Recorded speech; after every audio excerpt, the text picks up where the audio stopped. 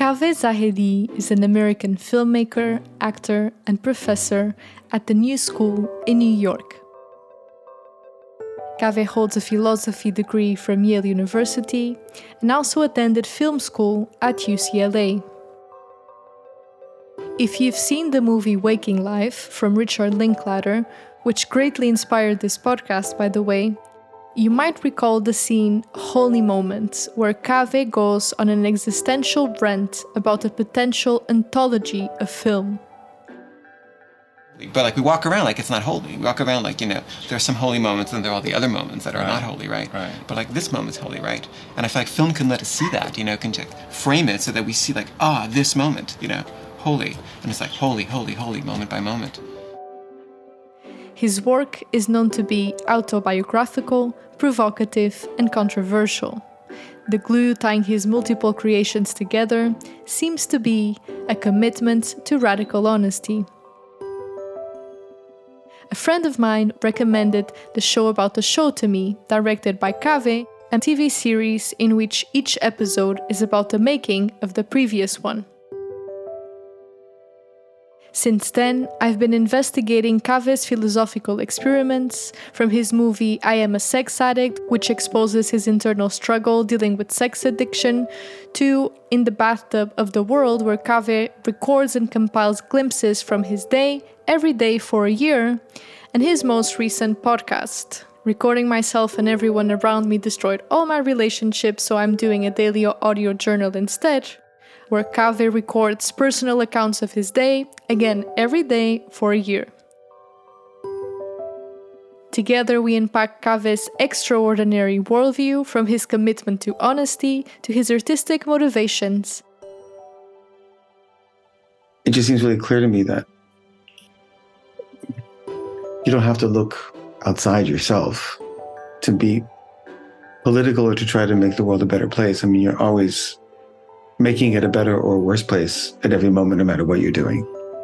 And that should be where the focus is, one's own actual sphere of influence versus some imaginary, hypothetical sphere. So I just started doing art and making art about my life, just something I had a little bit of control over and some perspective on.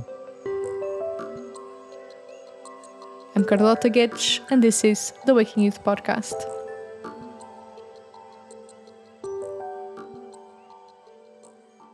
I like to start my interviews by grounding things in a little bit of personal history.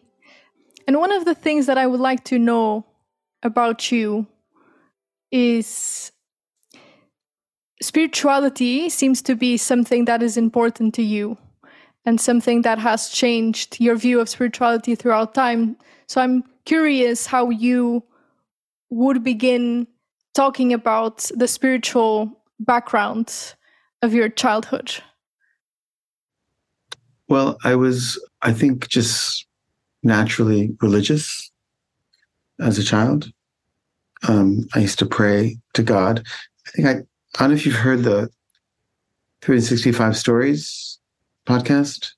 Partially. But I tell a story there about, I want to call it a miracle that happened when I was about 6, where I had a prayer that was very specific and weird, and it happened, and I felt like there was some miracle-making ability that I had that didn't ever happen again. But at a certain point, I stopped believing in God and was an atheist for many years. Why? And why? Uh-huh. And I just questioned it, and I don't know. I just stopped. Mm-hmm. This was at what point, more or less, to situate myself? Maybe from 10 to 23. Mm-hmm. And, gradually, and then sort of militantly atheistic in college, and then psychedelics, I had experiences where it was obvious that I had been wrong And, I had direct experience of God. So I started believing again, but just in a very, I don't know, vague way. Like it was clear to me that God existed, but I didn't have a clear set of beliefs about it. And then I read A Course in Miracles. You know that book? Have you read it? No, not yet. But that really changed my life more than anything ever has. And I think I was a certain kind of person before that and a different person after that. Psychedelics also, like I was a different person before psychedelics and after. But then there was this further shift after the book. Can you talk a bit about the difference, or it's too abstract to even No, try to describe? It's very concrete. It's very concrete. I believed in revenge until then. Like I just believed in it. I thought people should be punished. And if they were punished for their misdeeds, that would encourage them to be better. And I don't know, like I believed in justice and it seemed important to me. And I thought I was doing the right thing by being retributive when people did things that I thought were bad. And I had a friend, my best friend, and we had a fight over something stupid. And I was just irrationally angry and obsessively and unreasonably angry, to the point that I was obsessing about just basically having like murder fantasies. And it was clearly taking too much of my mental space. And I was becoming like a broken record about how awful this person was, who was my best friend. And then I read the book and I understood that revenge is a mistake. I mean, maybe the biggest mistake. And that I was only hurting myself by being angry. And that I needed to forgive my friend. And that forgiveness was actually the way to happiness and to God. And I just suddenly had a whole different way of thinking about what's important and what's true. And, it was like a revelation. And ever since then, like, I'm still vengeful on some level, and I'm still blamey, like I'm judgmental, but I don't believe in it anymore. Like I don't align with it intellectually, which I used to. So now it's just like a problem I have that I have to work through or work on, as opposed to something I'm behind. Like I'm not behind it anymore. So that's made a huge difference, both in my happiness quotient and in my kindness quotient. And I just think, I don't know, I just think everything is better. And I still struggle with it. I'm still angry right now with a few people in my life who I feel are doing things that are hurtful to people I care about. But I don't believe that my anger is helpful or right. And I'm trying to like not align with it. I'm curious to ask you this question. It's a theme that sometimes I sit with, because like you, I was a believer. Then there was a period that it was cool to not believe when I was in high school mostly. And then with transcendental experiences that I felt that direct access to something greater. And also I started being introduced to some references of spiritual books or teachers that really influenced the way that I think and perceive the world. But sometimes, and you seem to have a very active intellectual life, and the intellectual pursuit seems to be something that is important to you. and particularly the philosophical pursuit of, the answers to the big questions of life. And then there's spirituality. And I feel that sometimes, at least I question my spirituality because there's a limit to how far my intellect can claim to know, right? So sometimes there's this question, do I believe or do I just stay in the not knowing? So I'm curious if for you really feel this faith and that you're held by that something greater, or if it's something more, I'm open to the not knowing, but I stay in the mystery and I'm more agnostic in that sense. Yeah, I mean, I definitely have doubt, and I don't have perfect faith, and I believe in not knowing is a good place to be. Like, I believe in not knowing, but with matters of faith, I do think that part of the spiritual path is a kind of, what Kierkegaard would call the leap of faith, that there's of course you can't know for sure anything. And yet there's a level in which we do know. And if we embrace that knowing, it's like, what is happiness really other than just faith in happiness or belief in happiness, or belief that it's okay to be happy, or belief that the happiness is real? At some level, it's all just faith. So I don't have a problem with faith intellectually at all. And I think intellect is a lower thing than faith, and that it usually gets us in trouble, or like we have to give up our ideas about things in the spiritual path, and the giving up of what we think or know or our comfort around, the grasping and the putting things in the boxes that we're comfortable with, I think is part of the problem. It's part of what keeps us from God or from happiness or from our true self, our deeper self.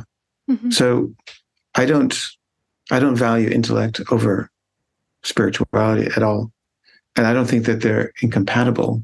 But if there were a hierarchy, I would choose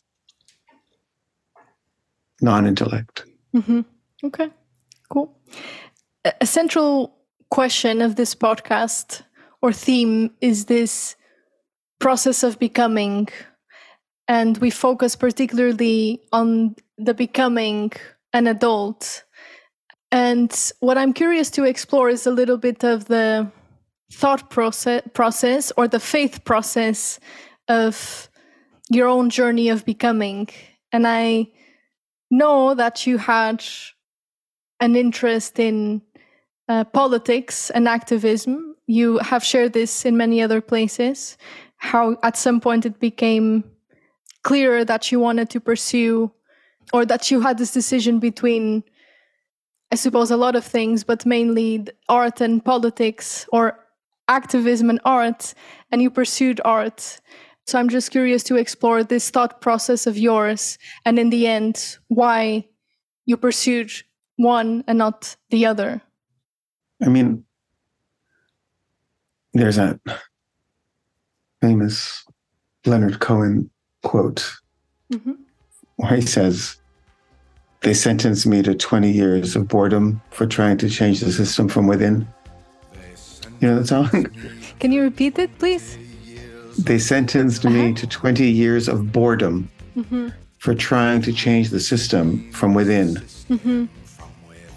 And I think I just experienced politics, activism, that whole way of thinking about the world as very boring and alienating and soul murdering.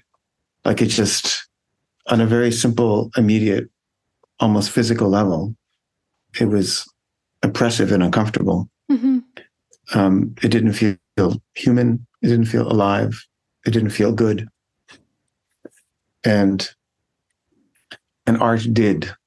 And I think that's a good measure of its value or non-value. And I found that activists tended to be really awful people, angry, judgmental, self-righteous, unpleasant people. And I think I was the same way. Like I talked about loving humanity, but my interactions with people were not loving. Mm-hmm. So I just think I found that world just off-putting. Yeah. And also, it's so obvious to me that like every moment is political. I mean, there's always a choice one is making to be conscious or unconscious or kind or unkind or caring or not caring, and how to prioritize one's needs versus other people's needs in any moment is always like an ethical dilemma. Like every moment is an ethical dilemma. So it just seems really clear to me that you don't have to look outside yourself to be political or to try to make the world a better place. I mean, you're always making it a better or worse place at every moment, no matter what you're doing. And that should be where the focus is, one's own actual sphere of influence versus some imaginary, hypothetical sphere. So I just started doing art and making art about my life, just something I had a little bit of control over and some perspective on.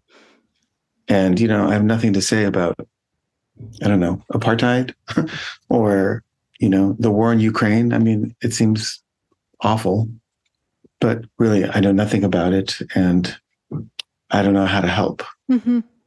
But I do know that I have to pick my kids up at a certain time from my ex-wife, and they have certain needs, and I can actually make a difference in their lives.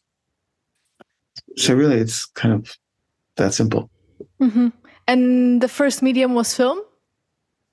Yeah. Why? I mean, no, it was painting. Okay. Yeah. So can you walk me through that decision of mediums, which mediums to focus on?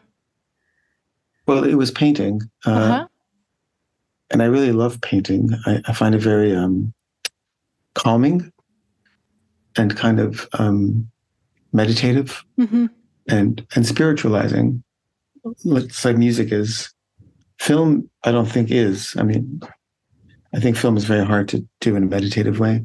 I think it can be done, but I haven't mastered that at all.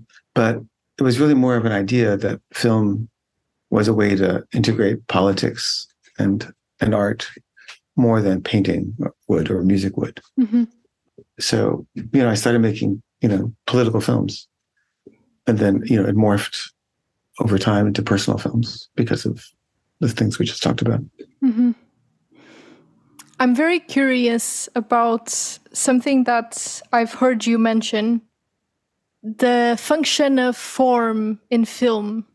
And you've talked about one of your mentors, Jean-Luc Godard. This is obvious, or not obvious, but this becomes clear when you do some research and then watch some of your movies and shows.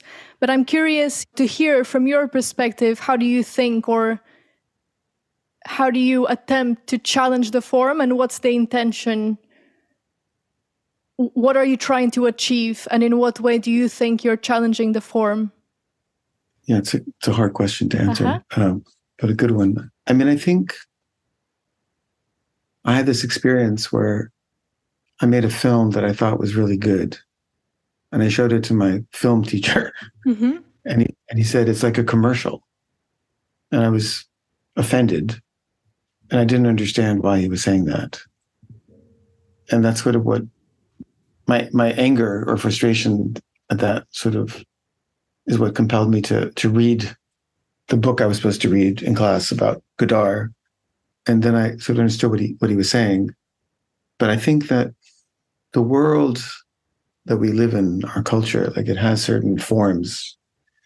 I mean, earlier we were talking about there's a form of like breathing to center. That's a form, and it pre-exists us. Like it's a form that you were taught, that I was taught, that we were given. And you could say it's a good form or a bad form, but it's a ritual or a form. It's a way of doing it, and you can accept it, or you can reject it, or you can tweak it, but it has a certain effect. And it's a technology in a way. It's a technology for raising your consciousness, let's say. But it also has limits in the directions in which it raises your consciousness, or the ways in which it raises your consciousness versus other ways. And cinema is a very rich language with a rich history, and it has implications. There's a worldview. There's a worldview we all inherit in the world, and there are competing worldviews. There's like a religious worldview. There's a scientific worldview. And I think most of us inhabit a scientific worldview. It's materialistic. Matter is real. Spirit, maybe not, and then there are, other beliefs thrown in there. But basically, most people don't believe in fate. They believe in that things are random. The idea of evolution is that there's not really moving towards any transcendental goal. It's just kind of happened because that worked out. And we live our lives based on these kind of received ideas that people share, kind of a consensus reality of what's going on and what things mean. And even ethical things like what's the right thing to do in a situation. I mean, I'm constantly brought up against this difference I have with most people, which is they have a certain notion of ethics that is different than mine, or I disagree with.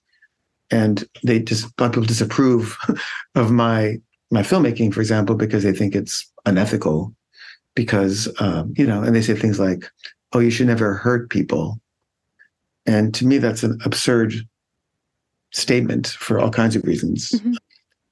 But there's a kind of assumption that is shared. And really what it usually means is try not to hurt anybody overtly and right away. Maybe let the hurt happen later, and let it happen sort of subterraneanly. Like just don't upset anyone is really what it comes to. Another way of saying it is just let's make sure everyone is comfortable and let's not rock the boat. Is kind of the consensus reality of Western society, let's say. And with that comes a whole way of acting, like a certain behaviors, etiquettes, even just like the kinds of things you say to somebody. Hi, how are you doing? And I'm fine. How are you? I mean, that the lie of that everyone engages in immediately is part of the pre-existing form where we're basically saying, I'm going to follow these rules of etiquette, of interpersonal relating, and you are too. And we're just going to like agree that we're in the same language here and we're following the same rules. And I find that oppressive. And so I'm always sort of pushing against those rules. And in cinema, there's an ideology in the way cinematic language works, the way shots work, the way framing works, the way you frame an image, the way you light an image. There are ideas embedded in that. And if you want to change the world, which I do, it seems like you have to also change the forms by which we think and communicate. And I mean, this was what Godard said. He said, basically the forms of cinema are capitalistic. And if you want to create like for him, Marxist or egalitarian forms, you have to, rethink the language of cinema. And he just questions the language. And he does it, beautifully. And he doesn't really give answers. He just like poses questions. Why should the camera be in front of you instead of behind you when you're on a scene? Mm-hmm. There are reasons why. It's more interesting. And you can see more of the person's soul, but it's also interesting to not see their face and to see their hands or something. And how does that inflect the meaning of the scene? So I just feel like if you're trying to find a different way of being in the world, you have to find a different way of expressing the world and who you are, what life is here for. And I'm just always looking for that. Your question, the hard part of your question was how am I doing that exactly? And it's hard to answer because a lot of it's intuitive, and a lot of it is maybe not even good or correct. But I think by just being honest, honesty for me is my version of morality. And I think that we don't know what anything is for or what it will lead to, but I think we do know what's true for us. And if we hew to what's true for us, the right thing will happen because it'll be from truth. Whereas now we usually most of us don't say what's true for us. And instead we think about what we think should happen or should be, or what result we want. And the results usually is we don't get the result we want, and we don't do what's true. And people are together who shouldn't be together. All kinds of neuroses happen that don't need to. And I think if everyone was just more honest, everyone would be a lot happier. Yeah. And I think people would learn more and they would grow more. And most of etiquette and kindness is just preventing people from growing. It's just all to slow down spiritual growth, really. And I think honesty speeds it up.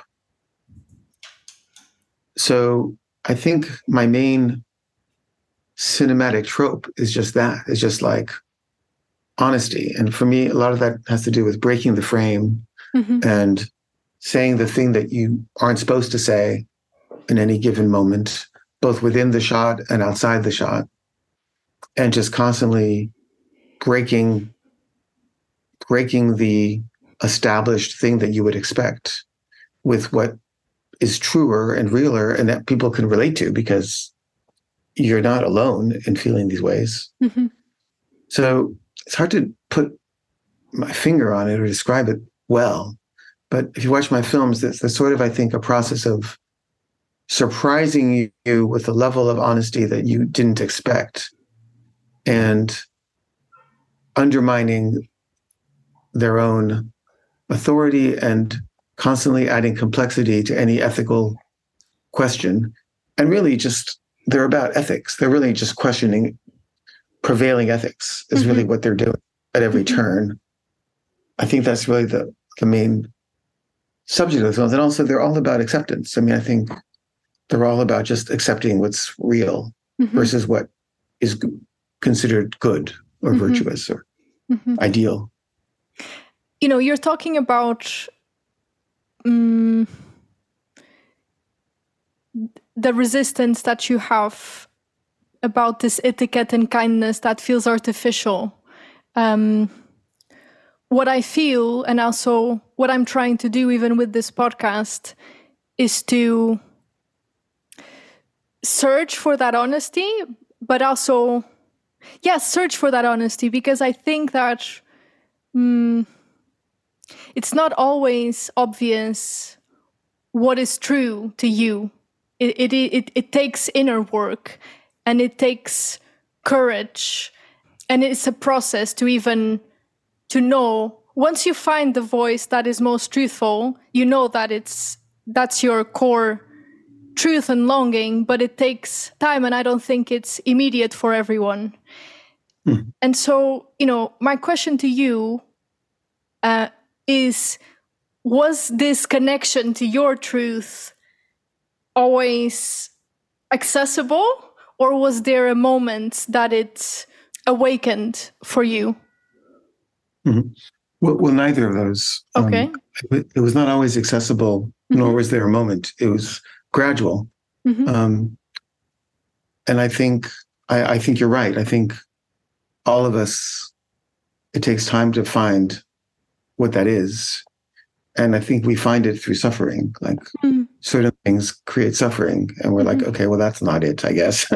And I remember when I was in 10th grade, I really wanted to be popular because I hadn't been popular before. And so I tried to put on an act, a mask, a persona that I thought would make me more popular, and it didn't work.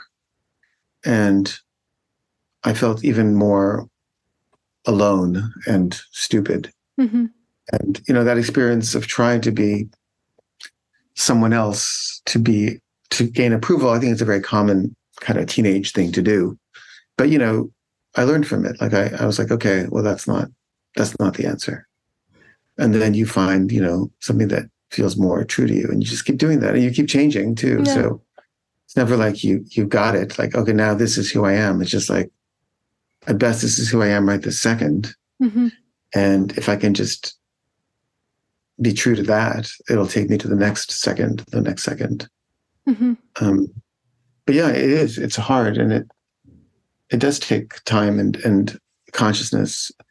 I'm doing this podcast, as you know, this daily podcast, and it's been, one thing I like about it is just, it's forcing me to grow in all kinds of ways that I hadn't been forced to grow before. And one is, it's not that good. And that's growthful for me. In what sense that it's not that good?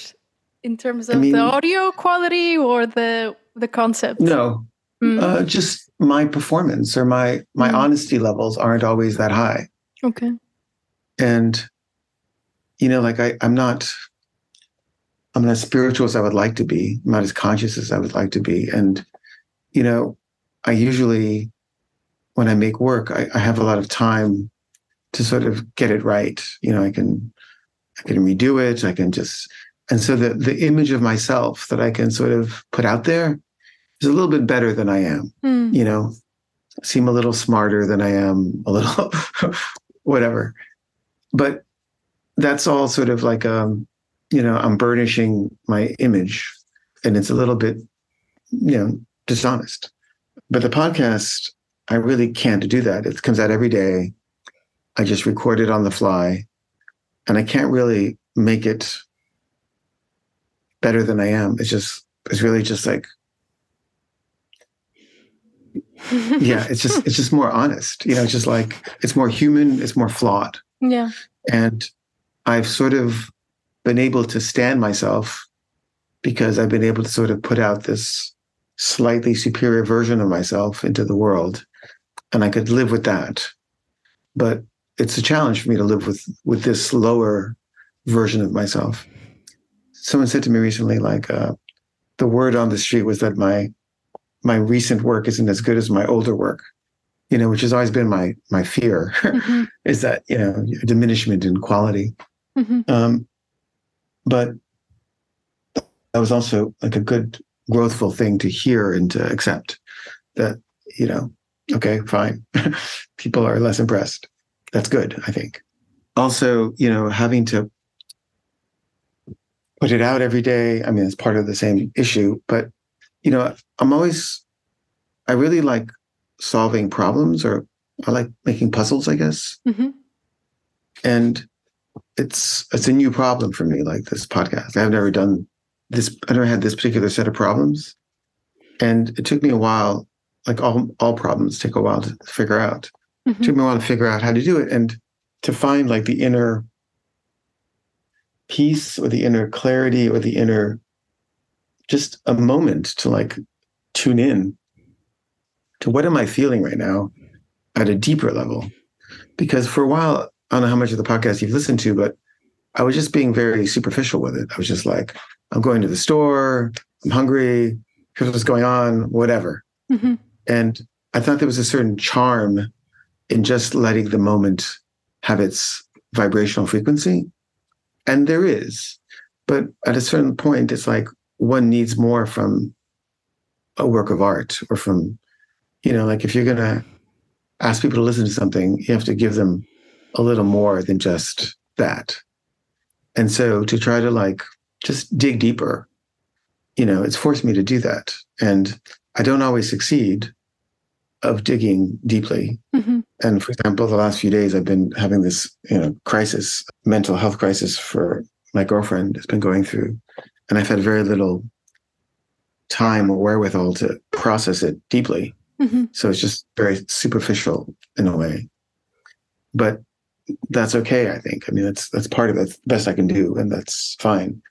But it's growthful is all I'm trying to say. Like it's good to fail. It's good to find yourself inadequate. Mm-hmm. It's good to be able to live with yourself being inadequate and failing. And that's always been a struggle for me personally. Yeah. As we wrap up, what words would you say to, we can put it as young person or just someone who is sitting with this question. It's not necessarily about the age, but someone who is curious about the possibility of embracing art as a way of life versus at some level keeping art as a hobby, but conforming for something more conventional. What would you say to them? I don't know if the question is clear to you. You mean to try to make one's money doing art versus making one's money doing something else? Yeah, it's related to the money. It's related to the way that you speak. It's very clear that your life is material for what you do professionally. And so I'm personally sitting with this question now, and I know that many people who listen to this are too. If you have artistic curiosities or even spiritual curiosities, and you could also see yourself doing something that is a little bit more corporate or more of a not necessarily artistic occupation.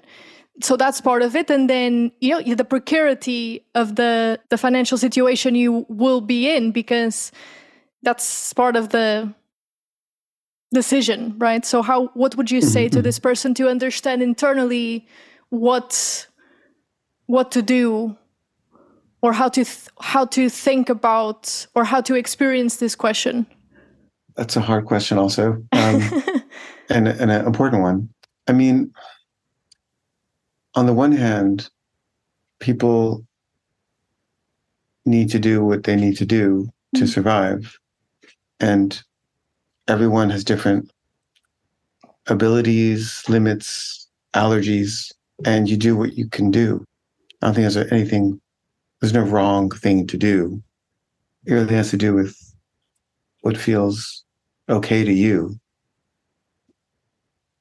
At the same time, Joseph Campbell, who I really love and admire, used to always say, follow your bliss.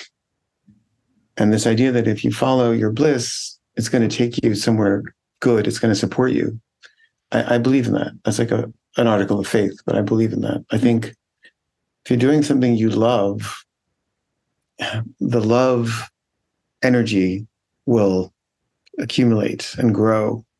And if you're doing something you hate, that will accumulate and grow. Whatever energy you're putting out is going to increase. And I think doing a job that you hate is a horrible way to live. And I think everybody needs to find something that they can stand and hopefully even enjoy. Mm-hmm. And, it can be anything. But you just have to find a way to enjoy it. And, I've tried to do jobs that I couldn't stand, and I would just quit them after a day or whatever. For example? And I had a job once as a PA on a set, and it was so horrible to me to be following orders for a film that was idiotic. It was just like untenable. And then I had a job Xeroxing papers for marketing analyses of audiences in different cities for dumb TV shows.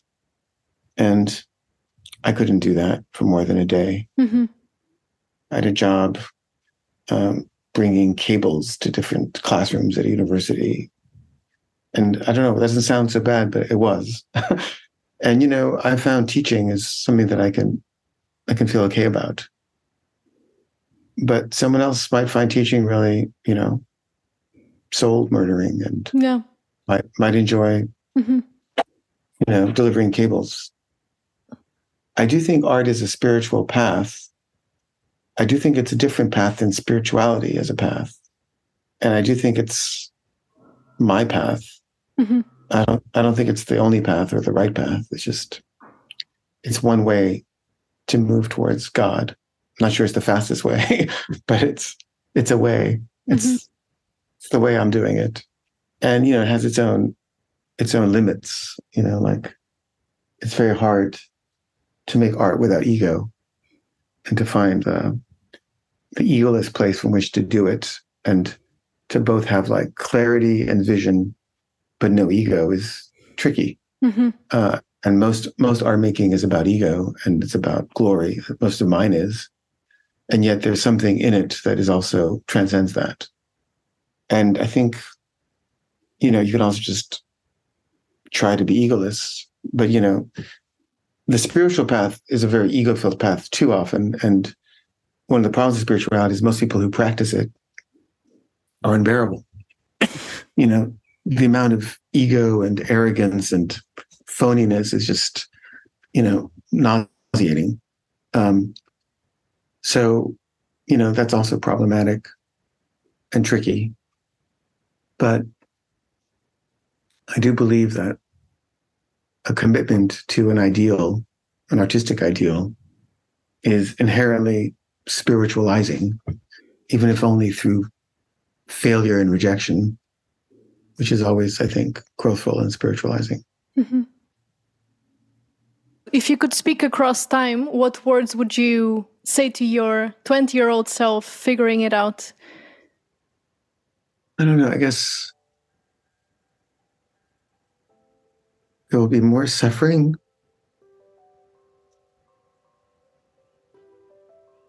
than you realize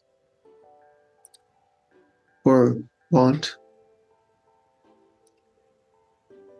And that's okay. It's all for the sake of greater joy in the end. Thank you, Caveh. Sure. It's been nice talking to you. Caveh Zahedi is an American filmmaker, actor, and professor at the New School in New York. You can find more about his work, including I Am a Sex Addict and his most recent podcast, Recording Myself and Everyone Around Me Destroyed All My Relationships, so I'm doing a daily audio journal instead, on the description of this episode. Waking Youth is an independent podcast production that you can find more about at wakingyouth.substack.com. Our theme music is composed and produced by Carlos Sierra, who also edits our episodes, and I'm Carlota Gitsch. If you like this episode, I kindly ask you to share it with someone you think would appreciate it. Before you go, thank you for listening, and talk to you next month. Ciao!